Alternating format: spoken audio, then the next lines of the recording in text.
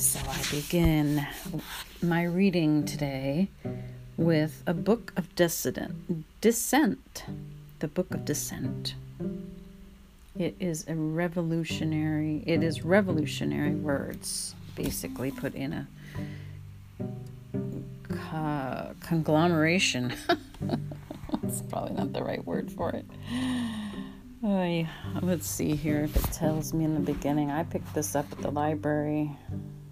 Or maybe I was looking for something I was to reserve, and this came up in part of the title search or the subject search. Praise of dissent, dissenting voices and rebellions against existing authority, pagan, tribal, religious, civil, feudal, bourgeois, and communist form a global pattern. They have always existed in some shape or another. It is sometimes automatically assumed that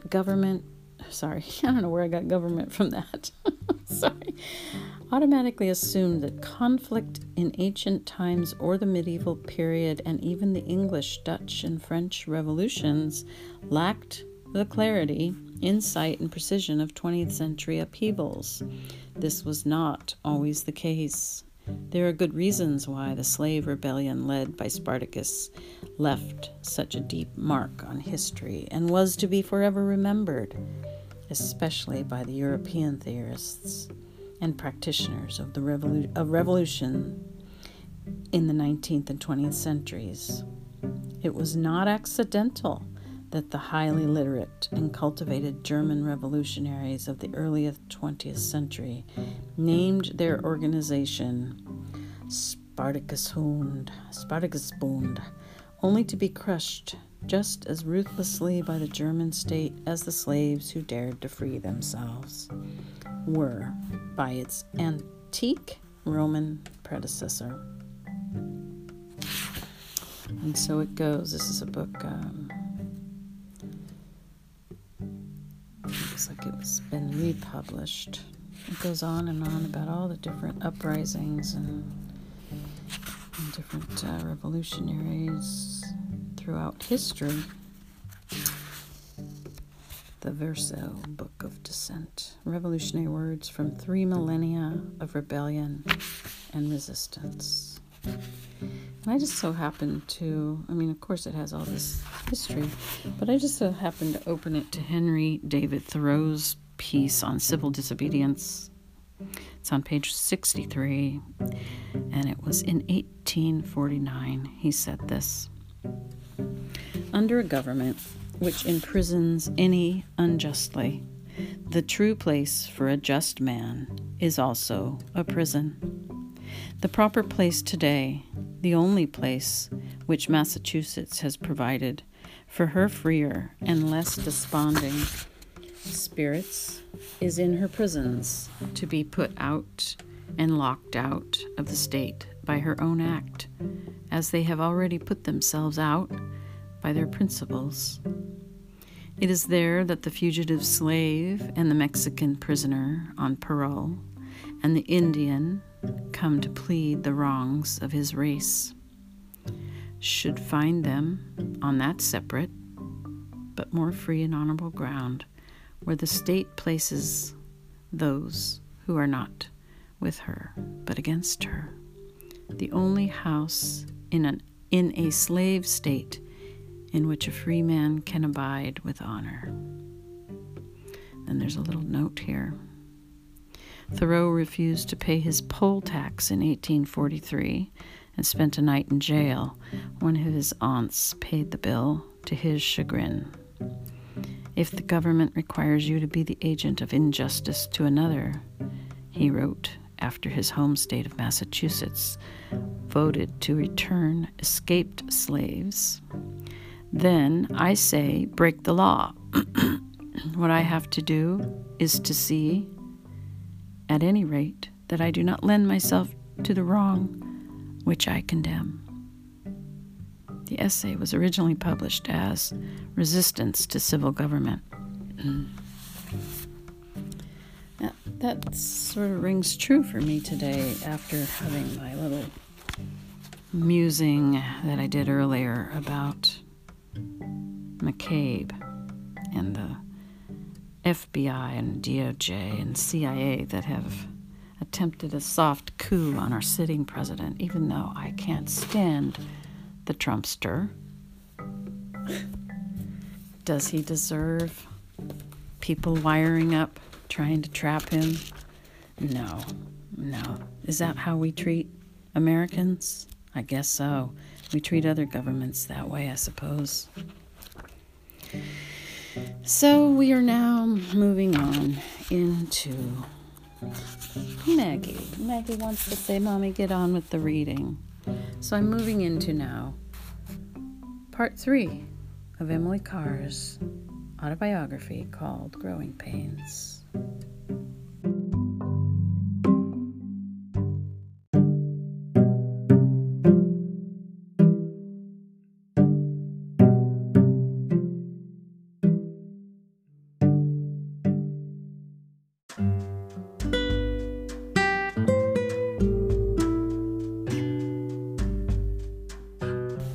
So, my Maggie cat has been meowing at the window, and she just saw the big, she's up on the studio table, looking out the windows in her queenly way.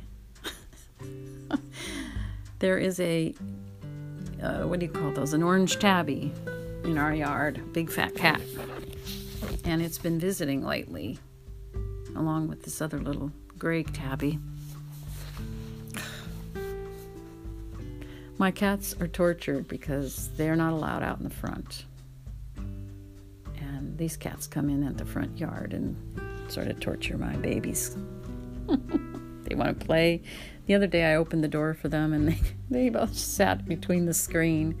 One ventured closer to the screen and Molly Cat hissed and made the cat run away. Oh dear. Okay, so part 3 of Emily Carr. We are into the last part of this book, Growing Pains, the autobiography of Emily Carr. First chapter is called Caribou Gold. It starts on page 241.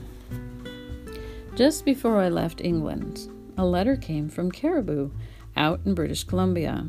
It said, "Visit us at our Caribou Ranch on your way west." The inviters were intimate friends of my girlhood. They had married while I was in England. Much of their lovemaking had been done in my old barn studio. Wow.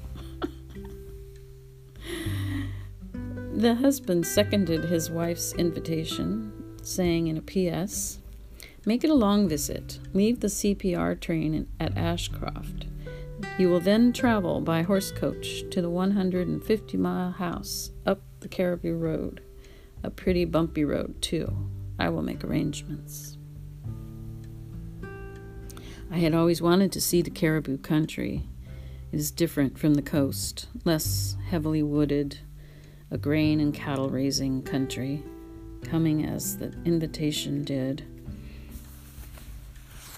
Excuse me, I'm going to move my book out from under the cord here so I can read it. Okay. Let's see. It is different from the coast, less heavily wooded, a grain and cattle raising country. Coming as the invitation did, a break between the beating London had given me and the humiliation of going home to face the people of my own town, of failure, the Caribou visit would be a flash of joy between two sombers.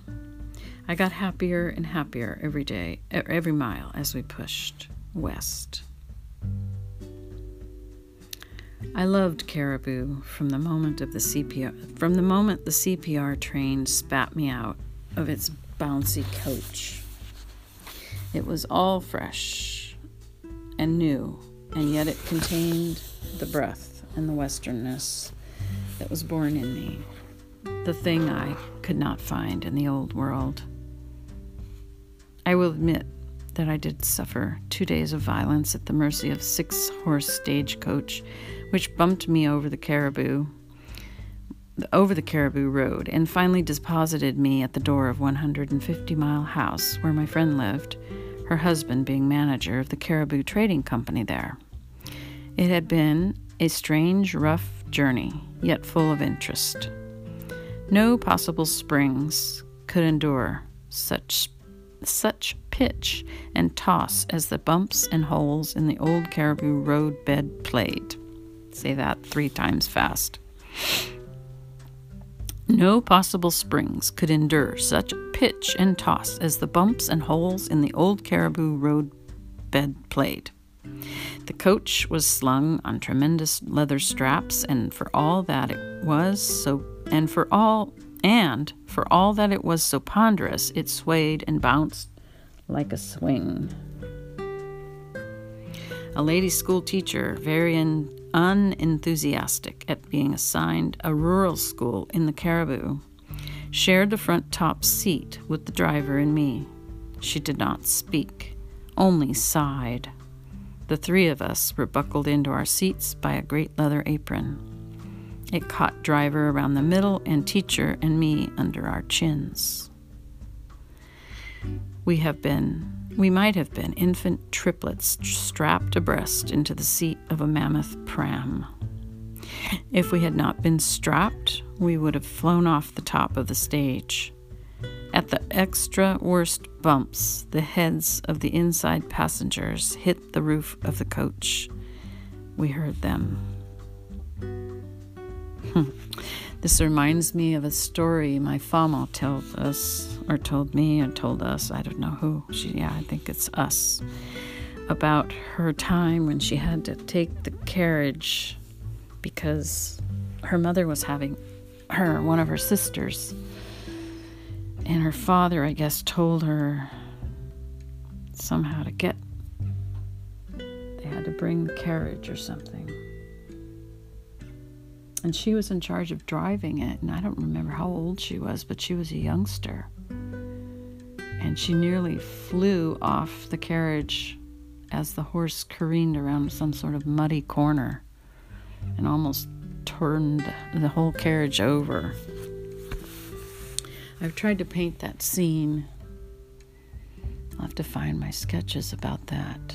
That was back in 2014 and 15. I was trying to paint that scene somehow about her story about careening around a muddy hill or a muddy something, trail of some sort. I don't know exactly where it was. I think I might have that audio somewhere of her telling that story. I should find it if I have it. It's possible it's on a CD even. Well, anyway, this part of the story reminds me of that. We changed horses every 10 miles and wished we could change ourselves. Holding on to yourself mile after mile got so tiresome. The horses saved all their prance for final show-off dashings as they neared the changing barns. Here they galloped full pelt. Drivers shouted and the whip cracked in the clear air. Fresh horses pranced out to change places with tired ones, lively and gay, full of show-off. When blinkers were adjusted on the fresh horses so as not to tell tales, the weary ones sagged into the barn, their show-off done.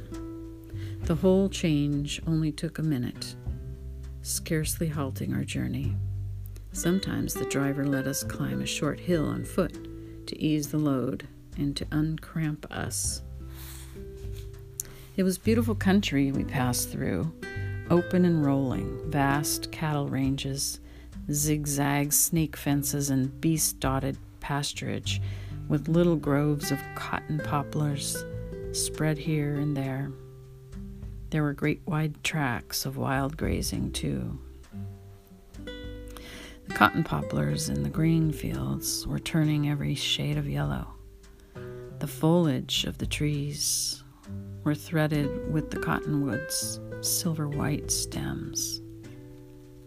Long, level sweeps of rippling long, level sweeps of rippling gold grain were much richer and more luscious by contrast with the dun, already harvested stubble fields. Men had called this land Golden Caribou, in quotes, Golden Caribou, because of the metal they took from her soil and her creeks. But Caribou's crust was a far more exquisite gold than the ore underneath. Liquid, ethereal, living gold. Everything in Caribou was touched with gold. Even the chipmunks had golden stripes running down their brown coats. They were tiny creatures. My mind, my brain, my eyeballs are not reading right. I don't know. Here we go. They were tiny creatures, only mouse big. They scampered beyond belief quick in single file processions of twinkling hurry over the top rail of the snake fences, racing our stagecoach. Maybe I should practice reading the chapter before I actually audio it. But I've never done that in the past, so I don't really think I'm going to start now. And this is a longer chapter, so we may only do this one today. Next paragraph. At dark, we stopped at a roadhouse to eat and sleep. Caribou provides lavishly. We ate a huge meal and were then hustled off to bed, only to be torn from sleep again at 2 a.m. and re-mealed. A terrible spread, neither breakfast, dinner, nor supper, but a 3-in-1 meal, starting with porridge, bacon and eggs, and coffee, continuing with beefsteak, roast potatoes, and boiled cabbage, culminating in pudding, pie, and strong tea.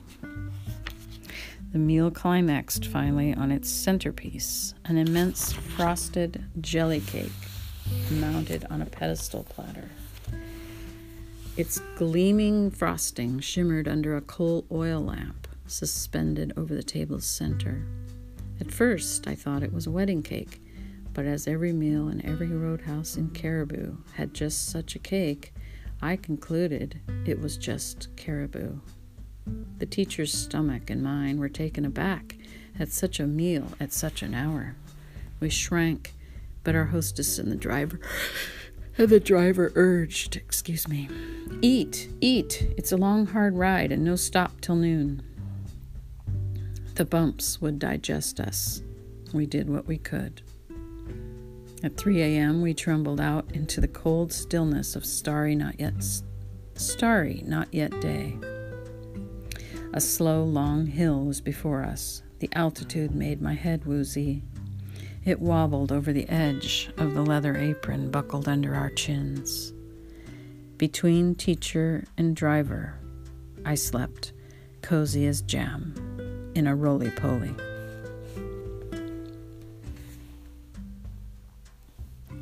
The 150-mile trading post consisted of a store, a roadhouse where travelers could stop or could pause between stages to get a meal, and a huge cattle barn. These wooden structures stood on a little rise and tucked below, very primitive and beyond our seeing and hearing, because the tiny village lay under the bluff on which sat the Caribou Trading Company, were a few little houses. These homes housed employees of the company.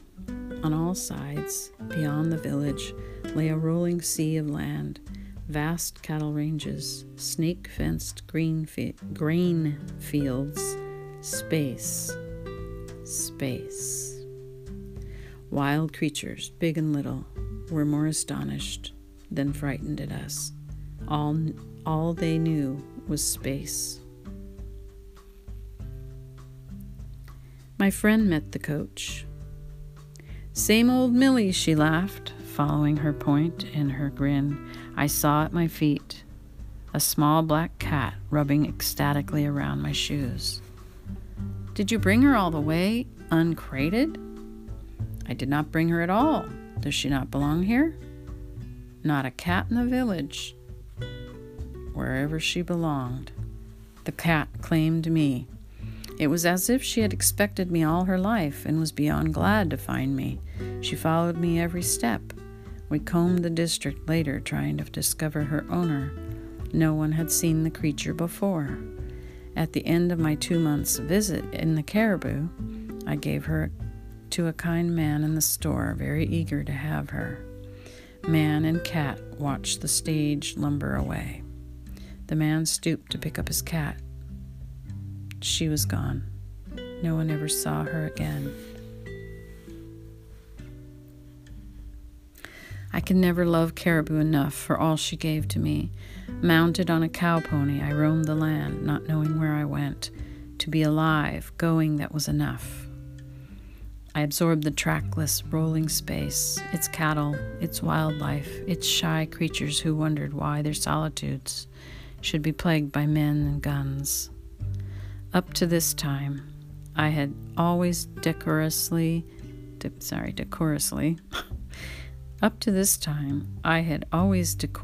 used a side saddle and had ridden in a stiff hat and the long flapping habit, proper for the date. There was only one old horse, bony and with rough, hard gait, that would take side saddle in the Caribou barns. My friend always rode this ancient beast and used an orthodox riding habit. I took my cue from a half-breed girl in the district, jumped into a Mexican cowboy saddle and rode astride, loping over the whole country, riding to nowhere. Oh, goodness, how happy I was. Though far from strong yet, in this freedom and fine air, I was gaining every week. When tired, I threw the reins over the pommel and sat back in the saddle, leaving direction to the pony, trusting him to take me home, unguided. He never failed. I tamed squirrels and chipmunks, taking them back to Victoria with me later. I helped my host round up cattle. I trailed breaks in fences when our cattle strayed. A young coyote and I met face to face in a field once. He had not seen nor winded me. We nearly collided. We sat down a few feet apart to consider each other. He was pretty, this strong young prairie wolf. The most thrilling sight I saw in the Caribou was a great company of wild geese feeding in a field. Wild geese are very wary. An old gander is always posted to warn the flock of the slightest hint of danger. The flock were feeding at sundown. The field looked like an immense animated page of pothooks as the looped necks of the feeding birds rose and fell. The sentinel honked. With a whir of wings, I stripped. Sorry. Blah. Let me start again. Let me go back to this part. The flock were feeding at sundown. The field looked like an immense animated page of pothooks as the looped necks of the feeding birds rose and fell. I like that visual. The sentinel honked. With a whir of wings, a straightening of necks, and a tucking back of legs, the flock rose instantly. They fell into formation, a wedge cutting clean, high air, the irregular monotony of their honking tumbling back to earth, falling in a flurry through the air, helter-skelter, falling incessant as the flakes in a snowstorm. Long after the sky had taken the geese into its hiding, their honks came back to earth and us. Bands of coyotes came to the creek below our windows and made night hideous by agonized howlings. No one had warned me, and the first night I thought some fearfulness had overtaken the world. Their cries expressed woe, cruelty, anger, utter despair. Torn from sleep, I sat up in my bed, shaking, my room reeking with horror. Old miners say the coyote, or coyote, I like to call it both. Old miners say the coyote is a ventriloquist, that from a far ridge he can throw his voice right beside you, while from close he can make himself sound very far. I certainly thought that night my room was stuffed with coyotes. In Caribou, I did not paint. I pushed paint away from me, together with the failure and disappointment of the last 5 years. I almost did that this time myself. There was an Indian settlement a mile or two away. I used to ride there to barter my clothing for the Indians' beautiful baskets. At last I had nothing left but the clothes I stood in, but I owned some nice baskets. My friend was puzzled and disappointed. We had known each other since early childhood. She had anticipated my companionship with pleasure, but here I was. "Millie," she said disgustedly, "you are as immature and unsophisticated as when you left home. You must have gone through London with your eyes shut." And taking her gun, she went out. She seldom rode, preferring to walk with gun and dog. She came home in exasperated pets of disgust. "Never saw a living creature, did you?" "All kinds.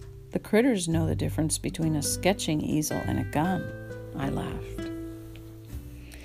We never agreed on the subject of shooting. She practiced on any living thing. It provoked her that creatures would not sit still to be shot. "London has not sophisticated you at all," she complained. "I have quite outgrown you since I married." Perhaps, but maybe London had less to do with retarding my development than disappointment had. She was bored by this country as I had been bored by London. Quite right, we were now far apart as the poles. No one's fault. Surfacely, we were very good friends. Down deep, we were not friends at all, not even acquaintances. Winter began to nip Caribou. The coast called, and Vancouver Island, that one step more western than the west. I went to her, longing yet dreading. Never had her forests looked so solemn, never her mountains so high, never her drift-laden beaches so vast. Oh, the gladness of my west again. Immense Canada. Oh, her Pacific edge, her western limit. I blessed my luck in being born western as I climbed the stair of my old barn studio. During my absence, my sister had lent the studio to a parson to use for a study. He had papered the walls with the Daily Colonist, sealed the windows. There were no cobwebs. Perhaps he had concocted them into sermons. As I ran across the floor to fling the window wide, everything preached at me. Creak of rusty hinge, the clean air rushed in. The cherry tree was gone, only the memory of its glory left. Was everything gone or dead or broken? No. Hurrying to me came Peacock, my Peacock, who had told him I was come. He had not been up on the studio roof this last 5 years. Glorious, exultant, he spread himself.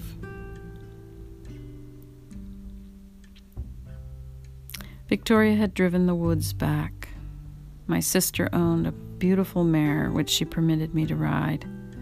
On the mare, astride as I had ridden in Caribou, my sheepdog following, I went into the woods. No woman had ridden cross saddle before in Victoria. Victoria was shocked. My family sighed. Cars had always conformed. They believed in what always had been, continuing always to be. Cross saddle. Why, everyone disapproved. Too bad. Instead of England gentling me into an English miss with nice ways, I was more me than ever, just pure me. One thing England had taught me, with which my friends and relatives would not tolerate: smoking. Canadians thought smoking women fast and bad. There was a scene in which my eldest sister gave her ultimatum. If smoke you must, go to the barn and smoke with the cow. Smoke in my house you shall not. So I smoked with the cow. Neither she nor I were heavy smokers, but we enjoyed each other's company. And so I came back to British Columbia, not with know-it-all fanfare, not a successful student prepared to carry on art in the new world, just a broken-in health girl that had taken rather a hard whipping and was disgruntled with the world. Of my 3 intimate school friends, 2 were married and living in other places. The third was nursing in San Francisco. I made no new friends. One does not, after school days, unless there are others who are going your way or who have interests in common. Nobody was going my way, and their way did not interest me. I took my sheepdog and rode out to the woods. There I sat, dumb as a plate, staring, absorbing tremendously, though I did not realize it at the time. Again, I was struck by that vague similarity between London crowds and Canadian forests, each having its own sense of terrific power, density, and intensity, but similarities ceased there.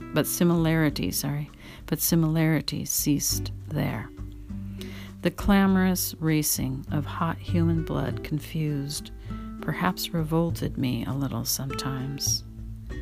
The woods standing, holding the cool sap of vegetation, were healing, restful, after seeing the boil of humanity. Boy, that one, I'm going to read that again. The clamorous racing of hot human blood confused, perhaps revolted me a little sometimes.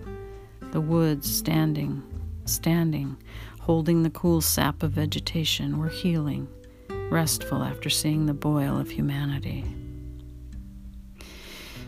It did me no harm to sit idle, still pondering in the vastness of the West, where every spilled sound came tumbling back to me in echo. After the mellow sweetness of England, with its perpetual undertone of humanity, it was good to stand in space.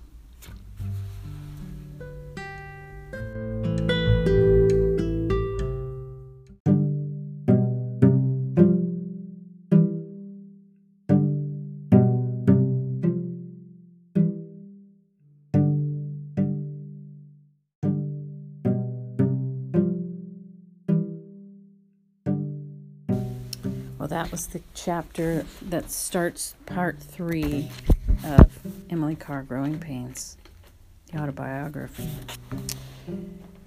Our next chapter is called Vancouver, so this should be interesting, since I just traveled to Vancouver this last July to see the folk music festival and meet some friends. So, yep.